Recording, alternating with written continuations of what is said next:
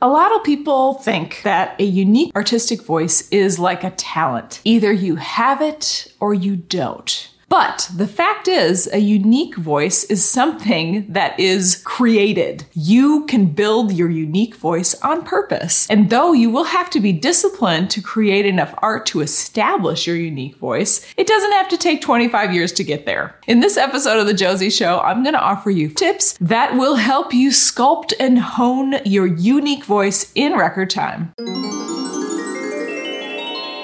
Hi, this is Josie from The Josie Show, where it's artist-to-artist chat about making great art and selling your art because I think artists should get paid. If you need help pricing your art, you should download my guide, Pricing Your Art Made Easy. Getting the right price is tricky, but this worksheet will help you figure it all out. You can get it at www.josielewis.com. I'm bringing you these tips about developing your unique artist voice because I recently delivered epic training in my art membership, Art Revenue Coaching. And this is kind of the cliff notes. I thought it was valuable, so I wanted to bring you some of the basics. Tip 1, look at what you look at, or look at what you like, and then take some notes. What's your general style? What stores do you like? What colors do you buy in clothing? What art makes you feel amazing? Start a Pinterest board with all the stuff you love. I have easily 3,000 pins in my art inspo Pinterest board, and it helps me see patterns and similar colors and subjects that emerge over time. Tip 2, narrow down your creative output. I know, we want to make everything, but if you want to find your style, you're going to need to pick a few themes and stick with them. The themes could be colors, subject, mood, or art medium, or a combination. What will happen when you commit to creating a series of work within a narrow scope, like watercolor paintings of tropical birds using iridescent paint, is that your natural style will have a chance to grow in quality and in technical mastery and become more and more unique to you.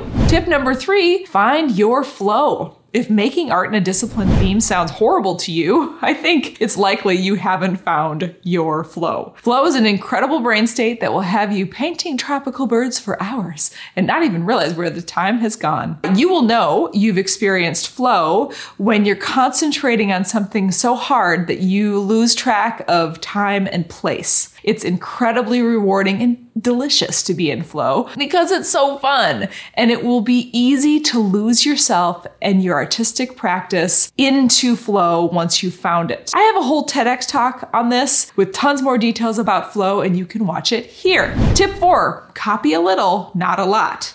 Or I should say, copy from a lot of sources and then blend the sources together. A rich personal artist ecosystem will have sources from artist peers and artists from history and from cinema and music and cultural trends from nature and from science. The more sources, the more rich the references, and the more unique the personal voice. If you are heavily influenced by just one artist, you run the risk of plagiarism and, stealing. And that's dumb. Don't do that. Do you feel like you have started to develop your unique voice? How would you describe it? Are you trying to find one? What difficulties are you facing as you explore your unique voice? Thanks for watching, and I'll see you in the next episode of The Josie Show.